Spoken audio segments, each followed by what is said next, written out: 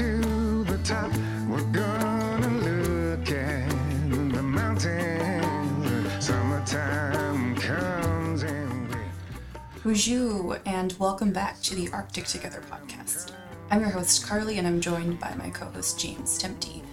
We are part of the Navigating the New Arctic Community Extension Office at Alaska Pacific University, which is based on the wonderful, traditional, and contemporary homelands of the Dena'ina peoples. We thank you for joining us again. In episode 1, part 1, we learned about the Damamta, or All of Us program, a program about transforming fisheries and marine sciences together.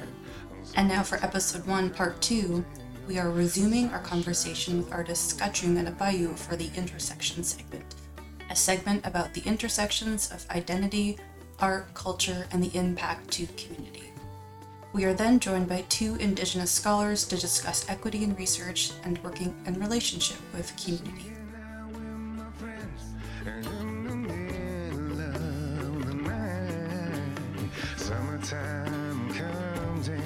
Do you have any future projects that you're excited about, or what's up next for you?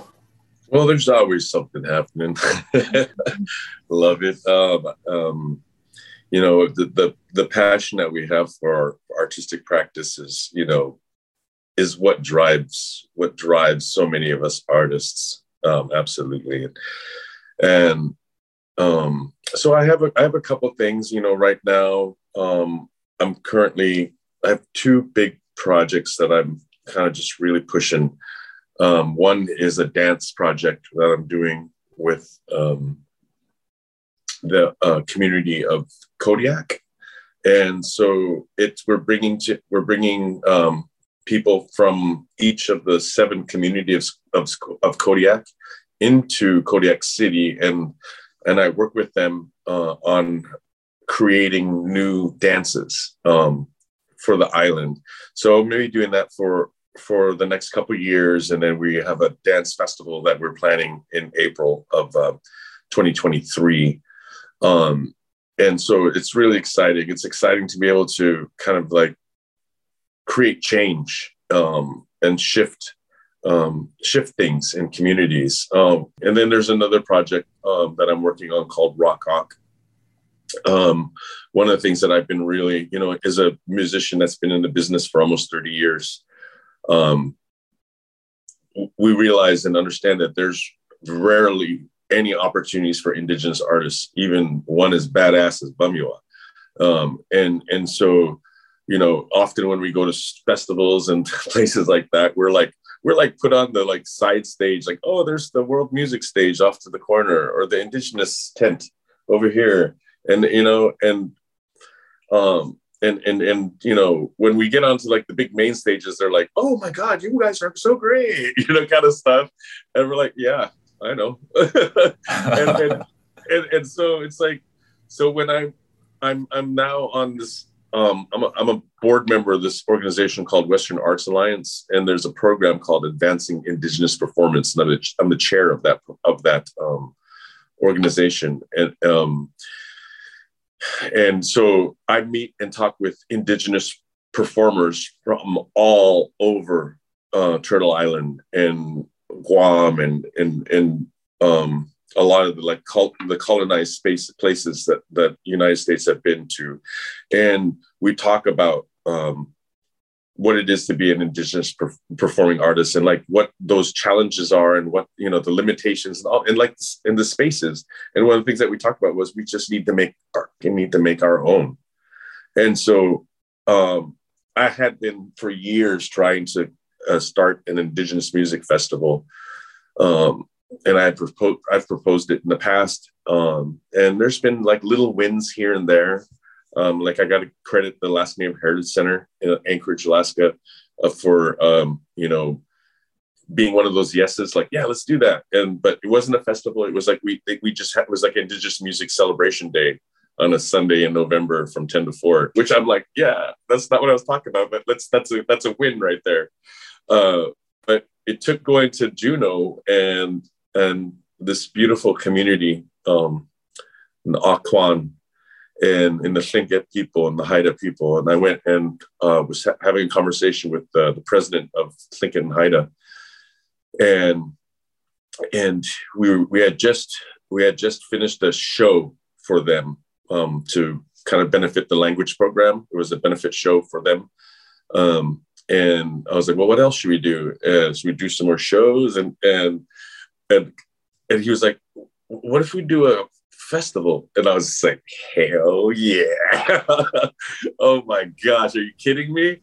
And so we went, and so right away I was like, went over to the Juneau Arts and Humanities Council, which is a local arts agency. And I was like, hey, President Peterson wants to do an Indigenous music festival. And then I was thinking more about it and like some of the amazing stuff that happens in Occoquan. And I was thinking about Celebration, which is held every 2 years in June, and which is a beautiful festival, a dance festival. And so I was like, what if we do an Indigenous music festival on the odd years? So I don't have to plan it every year. I could do it every 2 years, but on the odd years in the same weekend as Celebration. And so we came up with that. And like about a week later, we applied for our first grant. And several months later, we found out we got that grant, and there was no stopping it after that. And so we, in 2021, was the inaugural Rock Ock Festival. And so that's kind of like my thing that I'm going to be working from here on out for a long time. Just going to be putting on an Indigenous music festival, which I think hopefully will change the landscape of festivals in North America, because there are no Indigenous music festivals. Isn't that crazy? There's no Indigenous music festivals. That's crazy. I love what you're doing, though. I think it really speaks to Indigenous values and supporting one another. And I can see that also on the album that you released. You have other artists that you collaborate with, Akumatu, Allison, Iron Nikolai. And so I can see this, like, you just want to include people and support others. And I wanted to just explode. I wanted to explode. That was the whole get-go from the beginning, man. My brother and I, Kishak and I, we had this like, we were doing it for the language and for their dancing to perpetuate our culture. But we also had in the back of our mind that we wanted to become music moguls and like create this create this movement of like Indigenous music in Alaska. We saw it in other places, right? In Canada has a huge music scene. Greenland has a huge music scene. Down in America, like there's Canyon Records, they were selling millions of records. I was like, let's do that in Alaska. Like we had this like thing that we were gonna like do this, and then we did it, and we're like rocking the stuff, and there was nobody. And like we were like, well, we're okay, because we thought we were like gonna blaze these trails. And it's so exciting recently to have people like Akumatu, Arias Hoyle, Air Jazz, Byron Nikolai. It's like to have these young cats coming into the music scene. I'm like, I'm gonna give them a platform. And that's what Rock Ock is all about, to give those artists a platform to be able to perform on a stage. For people that they probably never would get a chance to be able to do that in at that level, So we had Whitty Youngman perform, who's a Inupiaq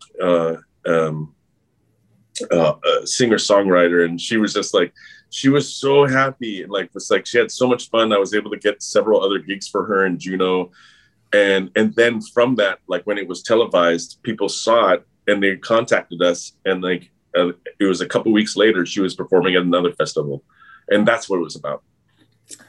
Yeah. How about you, Apayu? Do you have any projects that you're excited about that you're working towards? Well, first, what I love about the Indigenous music scene is so years ago now, Robert Gregory from Bethel Mad Dog getting out these little MP3s. I don't know how they were getting out because it was before like full-on data. But I was in Togiak visiting, and I walked past AC store, and there was a kid playing over in the big flooded spring puddle that was over there. And the kids were singing. They were like, Naklangwinga check saito. Like, poor me, because he was singing about waiting for a check in the mail, and he kept checking his P.O. box, and there was no check that was coming in. So he's saying, "Poor me, my check's not here." Yeah, Robert Mad Dog Gregory has like some of the best songs, and that was from the 70s, man. He's an old school guy.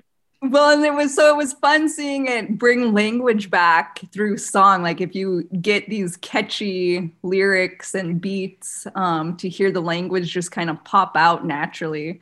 Just fun walking past AC, kids jamming out. Right now, it's funny, the whole COVID world switched my work. I've hardly done any painting. I'm going to do a little painting event for the community here in Igiugig on Saturday. So it was the first time I had done any painting in 2022. I had to come up with my little draft to show the participants what we were going to paint. Otherwise, the work that I've done has been mostly illustration. And so one of the exciting ones that I just finished up, it ended up being very delayed through COVID because we started it in 2020. And we just finished it here in 2022, but it was a project for the Bristol Bay Borough School District. And their grants lady wanted to bring in Indigenous curriculum. And so she hired me to illustrate math story problems for their preschool students. So that was really fun and awesome, and exactly what I wanted to see as far as change. Like as a mom of young kids, I know that my time has passed. I'm so long gone, but my kids, that 10 years just happened so quick. So whatever we could fill their minds with now is going to be the big change. You know, that's what it's going to be. Their energy is going to be so much more influential than mine at this moment. So that was a cool one. And I got to illustrate another booklet for someone else's passion project. And he had a vision of indigenizing the school system over in the Bethel area.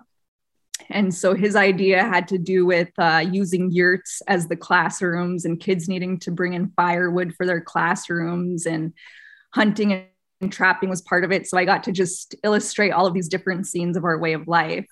And then the current illustrations that I'm tying up here are for Campfire, and they are doing work, I think, over in the YK region also.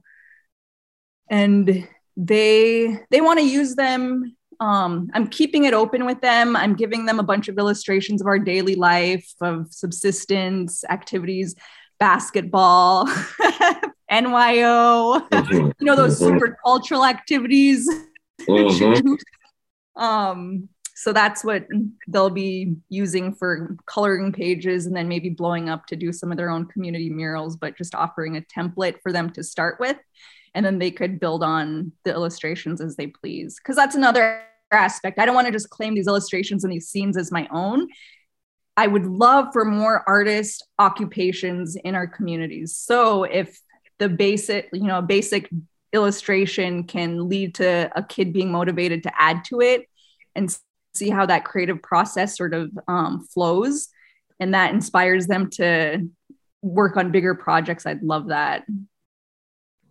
You should do some NFTs with like Tundra berries, a series of them. There you go. What's the NFT? Non-fungible token. Get into the whole world of this like digital art and all that. Like it's blowing up like crazy. That's what yeah. And I'll burn some Ethereum on that. NFTs. I'm so rural still. I'm catching up to all you Zoomers and these acronyms. Oh man, yeah, that's awesome. That's awesome. You know, I still don't really understand NFTs, cryptocurrency or any of that. But one question we'd like to end this segment with is thinking about the future and the next generation after us, or those who came before us, our ancestors. What kind of legacy do you want to leave for future generations? Man, it's a big question. We don't have a word for future, but there's like to that time, there is like to a time, And I want to see a future where it's just normal. Everything is our language is normal or normalized. It's like it's not something, that it's tough because I grew up in a time where we were trying to revitalize things that were suppressed and banned. Our moms and dads being beaten for speaking their language. It's not that far long ago, right? It's like everything was destroyed and so many things were destroyed in so quickly. But it's going to take a long time to build back up.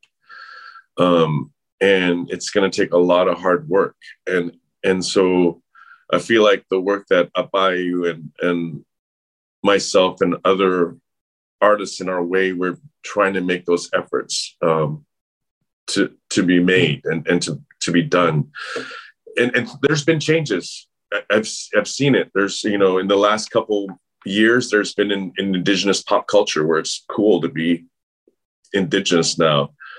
It's so beautiful to see the women wearing their pride on their faces with the tattoos, and on their gear, wearing their native gear and like being proud of like who they are and being unapologetic about it. And, it wasn't that long ago where we were ashamed and hiding it. That was just a couple decades ago. But the young people I see like now, I feel so encouraged because I definitely see a change. It feels different. It literally feels different.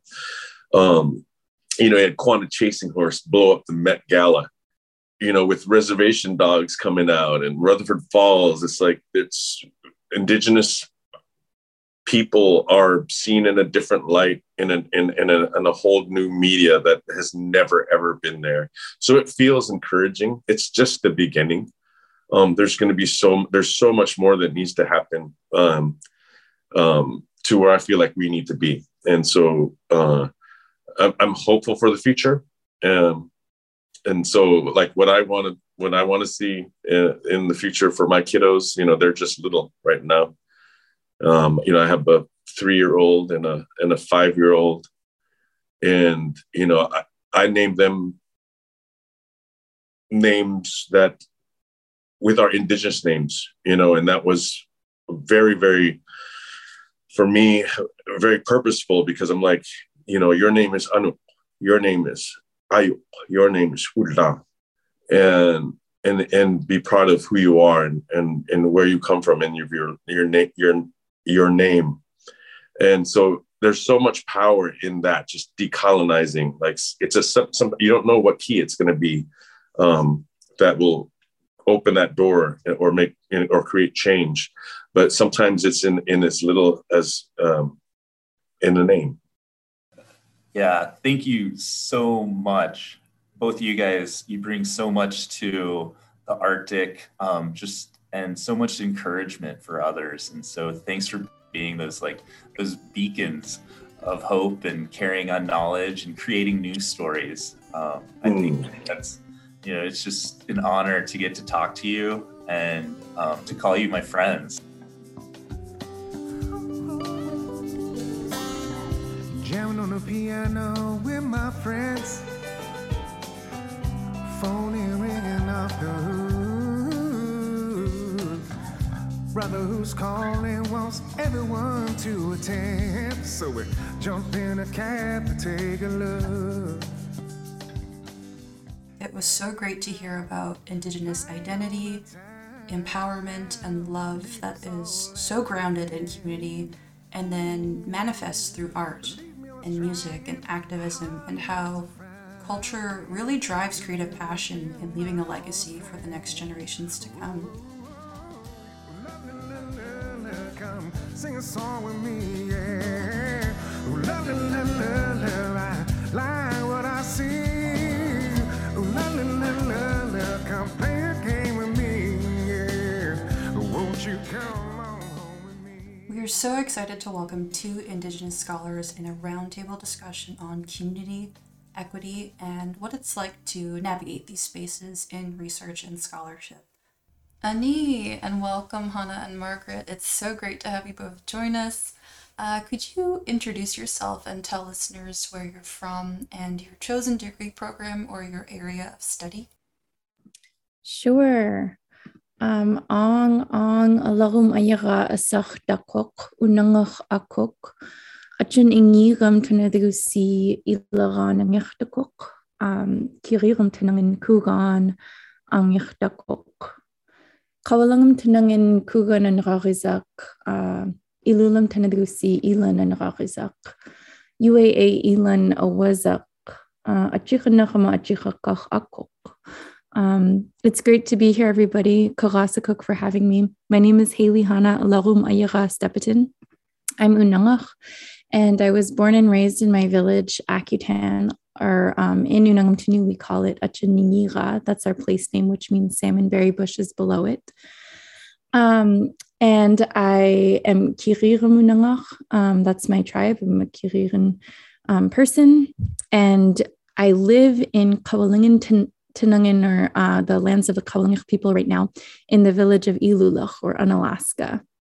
And I work at UAA as an instructor of Alaska Native Studies. I'm also a PhD candidate in Native American Studies at the University of California, Davis. I have a designated emphasis in studies in performance and practice. And I'm out here in Unangam Tinungin on my homeland's waters doing my PhD dissertation research right now. Hi, my name is Margaret Rudolph. My Nupit name is Anamak. My family originally comes from King Island, but I grew up in Fairbanks and Anchorage. I am an interdisciplinary PhD student at the University of Alaska Fairbanks. I study co-production of knowledge, specifically working with Alaska Native communities on climate change research. My background's actually in permafrost engineering, and I went kind of this interdisciplinary route. And so that kind of leads me into, I guess, to what kind of influenced me in my research. When I went to college, I knew I wanted to be a scientist, and I knew I wanted to do science in a way that was going to positively impact people. But I didn't really know that there's such things as like sustainability science and maybe some of these other things that really focus on actionable science, usable science, those types of things. And so I went into engineering and because it's sort of related, but I also really liked math. And so it fit for a while. And then I started to study permafrost because it was just one of those things, like permafrost is all around me growing up, but I never really knew anything about it. And so it was just really fascinating to learn about permafrost, but there wasn't quite reaching the type of research I wanted to do, which is really working with communities and really, again, positively impacting people. And kind of wandered around a bit. And eventually I heard about co-production of knowledge. I started studying it more. And it was something that kind of fit from a scientific point of view. And then kind of on the flip side too, I started also kind of through the same vein looking at more, I guess, the way I kind of call it is science through indigeneity. It's science through your values. Another way to call it, some people call it like two-eyed seeing, which I know Carly also has written about. And so it's kind of like these two different layers, I guess, and aspects that I'm kind of curious about. And so that's kind of what influences my research, is wanting to do that type of work. And really wanting to partner with communities in doing science that in some ways will make a positive impact on them. And also too, just broadening participation. I feel like there's quite often when you're a PhD scientist that you're some hierarchical level better than other people. Sometimes that's how scientists act, but sometimes I think it's just how it's perceived. And I don't think it's the case. I think anyone's capable of being a researcher. I definitely think knowledge holders have equivalent expertise, even probably more expertise than a scientist who's PhD'd in something.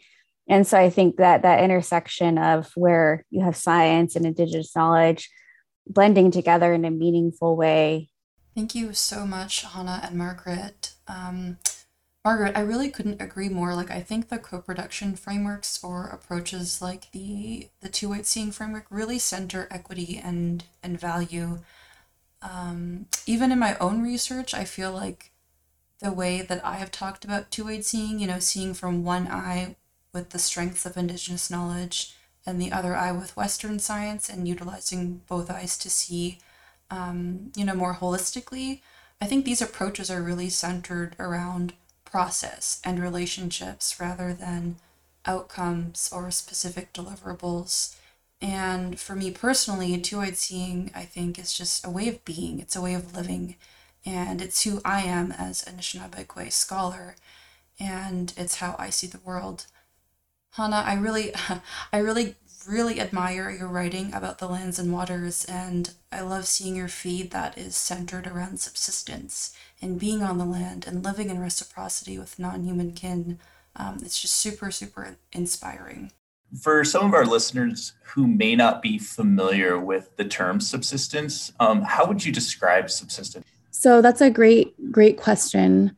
It's kind of hard to give it a prescriptive definition that is suitable to all audiences. I feel like subsistence is something that is so personal and also like culturally grounded. And being down at UC Davis, I mean, thankfully, I don't have to be physically there anymore to finish my PhD. But when I was down there and I was serving on all these panels and conferences, it was funny how I realized that subsistence is such a unique word to Alaska, and particularly the North. One of the reasons why I don't feel like subsistence is even a suitable word is because it's tied to legislation and these legal policies that seek to resourceify Alaska Native relationships to land and water and the environment and more than human relatives. So I know that this word already has political baggage with it.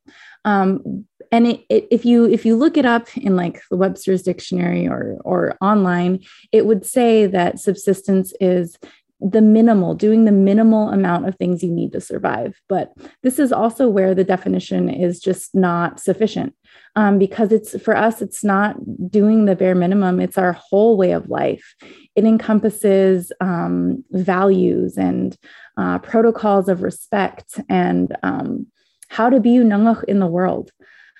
And it has all of our cultural teachings. So I would just say that to understand subsistence from an outside perspective is to understand the legal baggage that it has, that comes with it from the Alaska Native land claims in the 70s and Anilka in the 80s, and then what it means for us to actively be subverting this term and rearticulating what subsistence means in Alaska Native context. So really, it's just the ways that we live in sustainability, in a sustainable relationship with the environment and more than human kin that migrate and continue to return.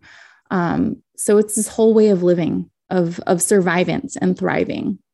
Thanks for defining that. Yeah, the politics of subsistence, access to quote unquote resources or food are in fact like really political.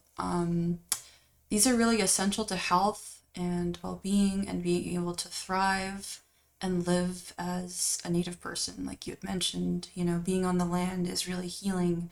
Being able to go out to fish or to hunt is healing. To provide for your family, it not only fills your spirit, but it also fuels your language or connection to identity. But access and abundance also impacts, socioeconomics in many communities across the Arctic. And these are basic rights that are not only impacted by governance, but impacts of climate change, right? Hannah, you talk more about this in a 2021 article with Indian Country Today called We don't exist out here without subsistence, which was very powerful testimony. Could you both maybe tell us a little bit more about your research? You know, how do you center equity while working across these political boundaries or power dynamics? Different colonial constructs within society, or even institutions like educational institutions are working across knowledge systems? A great question. This is something that's always at the center of everything that I'm doing, is thinking about power and inequities and privilege. And I recognize that as a PhD candidate and an instructor in the university and in the institution, that I have different privileges than my institutionally academic counterparts. So for me, this work and this research is an act of epistemic justice. And what that means for me is that I'm centering Indigenous knowledges that have oftentimes been marginalized or completely left out of academia. And it has to do with power. So this is a question of power and equity and access. So when I'm working with my community, which is what I'm like entrenched in right now, and I love it, it's like the best thing that I could possibly do. I'm constantly thinking about the legacy that research has had on our people. I think especially about Dr. Linda Tuivai-Smith's book, Decolonizing Methodologies. On the first page, I think it's on the first page, she says that research has been a dirty word for our communities. And it has. I think about that when I'm with my community out here, and their only like association of researchers from institutions coming here to these villages is to extract. And it's to place Unangach peoples and our knowledge as inferior, and as these systems of knowledge production in the academy as superior, and thus authorities on knowledge. But that's not the case. Dr. Tuivai-Smith and other scholars in Indigenous studies like Diane Millian and many, many more assert that Indigenous communities are researchers, capital R researchers, and capital T theorists in their own right. And we always have been. We've always had knowledge systems. We've always been researchers, and we've always been theorizing, and we've always been doing these things. They're just not recognized in the ways that academic institutions tend to recognize or understand knowledge. So this is how I think of my work as epistemic justice, because I'm only ever citing Indigenous sources and Indigenous scholars and Indigenous knowledges in my work. That's been a really, really critical key part of my research, is thinking about the power that citation practices have, and knowing that citation practices reproduce power through the continued use of certain people's names in your work. So I think it's such a critical part of my work to research, and draw from sources that to me feel good to represent and be the things that are holding up my research. And the things that are holding up my research are my community. So in this sense, my community, and this is something that Dr. Jessica Ulrich said to me last week. She said to us on the panel, my community gave me my PhD. This reasserts that they're the ones who have the knowledge, and they're the ones that have the power. Like I wouldn't be able to get this PhD without them. And so I think about my approach to research as one that understands the historically extractive, exploitative, and authoritarian types of research from outsiders who come here to Unangam Tunangan, who then write books as authorities on and about Unangak peoples, yet lack an Unangak perspective. And I think about switching that approach to a very intentional with, by, and for approach, which is something that Dr. Sonia Adelaide asserts in her research as an Indigenous archaeologist, is working with, by, and for Alaska Native peoples. And I'm also being really intentional about upholding Dr. Eve Tuck's call to suspend damage-centered narratives of our people. So this means that I'm writing the desire-centered stories that people want to tell, while also being a fierce protector of Unangach knowledges and not just sharing, our secret protocols or these things that are really spiritual or really cosmologically significant with just everyone. So I'm also thinking about what it means to publish my work out there, and how to protect the voices of the people who are giving me my PhD. So I guess I would just say that when I'm working with my community too, I think about accountability, that I have an accountability to my community. This is how am I actively not being extractive from them, is that anytime we sit down to visit, like I'm not even using these interviewing methods that social sciences would say that I need to use. I'm visiting with my community in unstructured, improvisational ways based on the Unangach method of Gidal to visit in a way that feels comfortable to them. That doesn't feel like I'm just going to come in once, record their voices, extract, write their words as my own, and take credit for what they're saying, but rather be in constant, open relationships and communication with them, upholding Native research sovereignty. They have sovereignty and self-determination of their voice and their words in my work. It's just as much theirs as it is mine, which is something that the Academy doesn't like to acknowledge. Like, they like to think that these books that we publish or these articles that we publish are uplifting one person's voice. And while individual self-determination is significant in Indigenous communities, it's just not how I'm getting my PhD, right? It takes a whole, it's taking the villages of Unalaska, Nikolsky, and Akutan, and all of the people I'm able to visit with in Anchorage and diaspora there to be able to get this PhD. So I'm thinking about reciprocity. What can I give back? How does my work give back to my community and not just take? And I'm thinking about my responsibility to fiercely protect Unangach knowledges. That's an incredible project that you have, and just the way you're going about doing it out of respect and honoring the community is really fantastic. Margaret, would you mind telling us about your research? For co-production knowledge, I think it's definitely a jargon word, and it's an emerging kind of field that's happening around it. But I think what's coming to consensus is that co-production knowledge is really about partnership. It's about having community partners that have decision-making power equivalent to the researchers at every step of the research process. And so it is this shift in power dynamics that I find really interesting that is happening in the broader research world. And I think it's something, when you talk about partnership, does kind of make it a bit more not so jargony than co-production knowledge.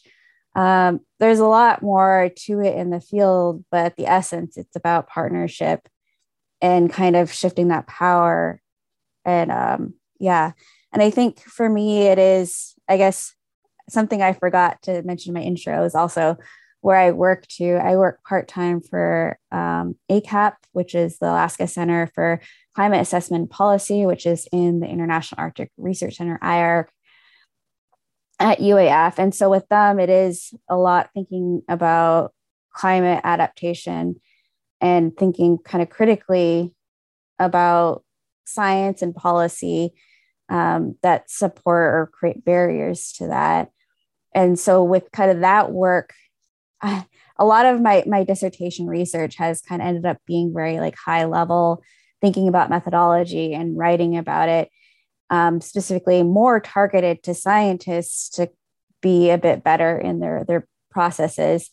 And so it is with ACAP, I'm looking at how we evaluate co-production knowledge projects from synthesizing a lot of different literature, including Indigenous methodologies, Indigenous evaluation, co-production knowledge, boundary spanning, science of teen science, all these different elements that kind of wonder what makes a project successful, and from very difference in perspective, and kind of talking about, from that mindset, how do we evaluate a project? What is considered success? And then kind of the other part with ACAP, there's another researcher as ACAP, Adelaide Herman, who's also an Indigenous scholar, and she's looking at workforce development within climate adaptation. And so kind of partnering and taking that bigger picture too is thinking about those people who span the boundaries. And so there's another term that comes from very related literature to co-production knowledge called boundary spanners. And again, this is from a very like Western framework, but it is those people that kind of span the boundaries, you know, from communities to institutes.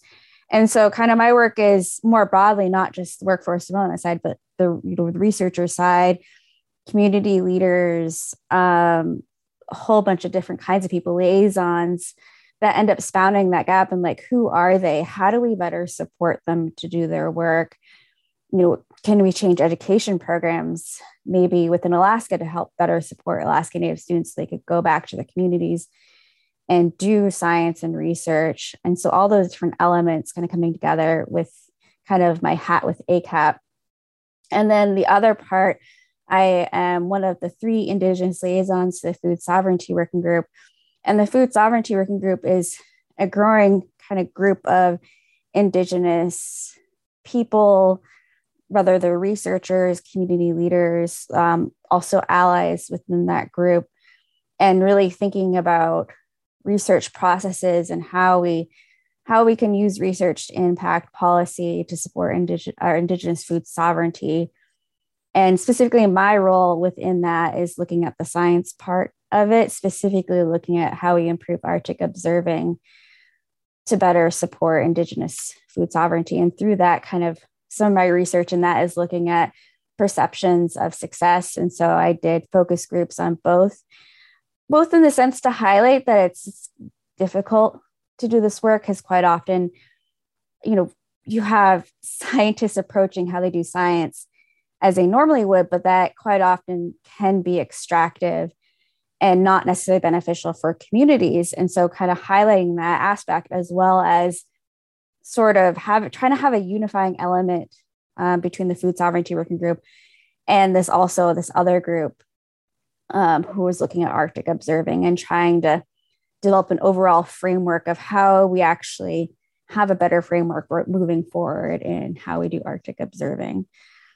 And so it's kind of, I guess, a lot there. I've also, with the Food Sovereignty Working Group, one of our big elements is, you know, how we send our communities is looking at the co-management and other types of Indigenous-led initiatives and spending the time to learn what they're already doing, because they're already doing so much. And so sometimes you look at that like, well, what can even research do? And so it is just spending time learning, because quite often that's when research questions do come up, you know, like they actually have questions or they have something they're trying to advocate for that maybe needs, unfortunately at this point, a scientific filter for it to be uptaked by management regulation groups of whatever that means. But also it's just to having climate change questions, because the environment is changing, you know, and 2, there's a lot of pollution. So what is that? How does it all work together? And so it's kind of, yeah, I think for me, the way I center community is just spending a lot of time building relationships and partnerships with people and understanding what they're doing and thinking about how I support that. Otherwise, I think you see a lot of scientists, especially with NNA, and I think this is probably one of the biggest criticisms, is that they already have in mind what they want to do. And so they're going around trying to find a community, but quite often that is just, you know, trying to hammer a square peg in a round hole. It's never going to work. It needs to come from the community. And so if you're a scientist, you know, spending the time to understand what the community needs, and that takes a huge effort to do this, is kind of the better way to do it. Yeah, thanks for sharing more about your work. And thanks for sharing that we have the knowledge as, you know, Indigenous scientists. The knowledge of how things are changing is found within communities. Community concerns are what should be supported, they're what should be funded, and solutions must come from working together. And it's really great to hear about the work that ACAP is doing, you know, building up a workforce, building capacity and technical knowledge through community training or education. And I think that youth are a big part of the picture, right? You know, they're the ones who are going to inherit the changing Arctic. And, As an Indigenous scholar, do you have any advice for youth in navigating these academic spaces or institutions? Yeah, I think in a similar vein is reading critical methodologies or decolonizing methodologies is really important. I think just kind of the advice kind of going to that too is it can be very difficult to read. When I started reading it, I definitely already had the identity of a scientist. And I often felt like it was very tokenizing of science. But the flip side too, the way my scientist identity felt tokenized at the same time, similar to what Hannah was talking about, was just the tokenization and the harm too that Indigenous people feel like when reading your literature. And so it is kind of learning that and developing that critical thinking in order to just do better. And at the same time, I feel like reading critical methodologies even still has really just made me a better scientist. And so I think it's immensely helpful tool to read. But I think something also I've talked about with other Indigenous scientists as well is that it's a bit frustrating because there's still a lot of the way people talk about it is that you can either be Indigenous or a scientist, that you can't be both.